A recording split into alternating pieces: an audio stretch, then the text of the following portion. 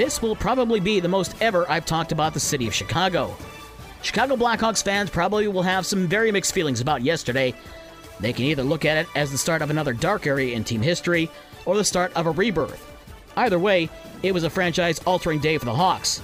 It started on Thursday morning with the trade of leading goal scorer Alex DeBrincat to the Ottawa Senators, giving Chicago the 7th pick in last night's draft, which was used to take defenseman Kevin Korchinski from Seattle of the WHL.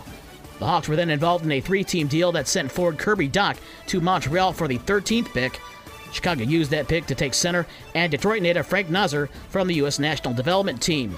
Another deal landed the Hawks the 25th pick for defenseman Sam Renzel from Chaska High School in Minnesota. That deal also landed the Blackhawks goalie Petr Mrazek from the Toronto Maple Leafs. The Hawks, who didn't have a first-round pick on Thursday morning, had 3 by the end of the day.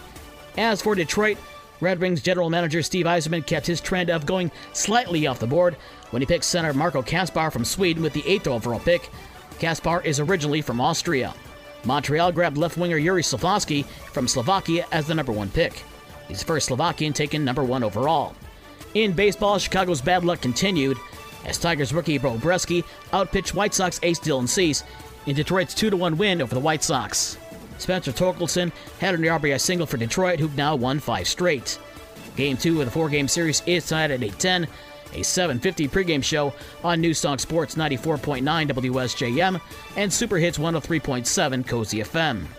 The Dodgers' Mookie Betts had a pair of leadoff home runs in a 5-3 win over the Cubs. The Cubs are back at the Dodgers side at 10:10. It wasn't totally a bad day for Chicago.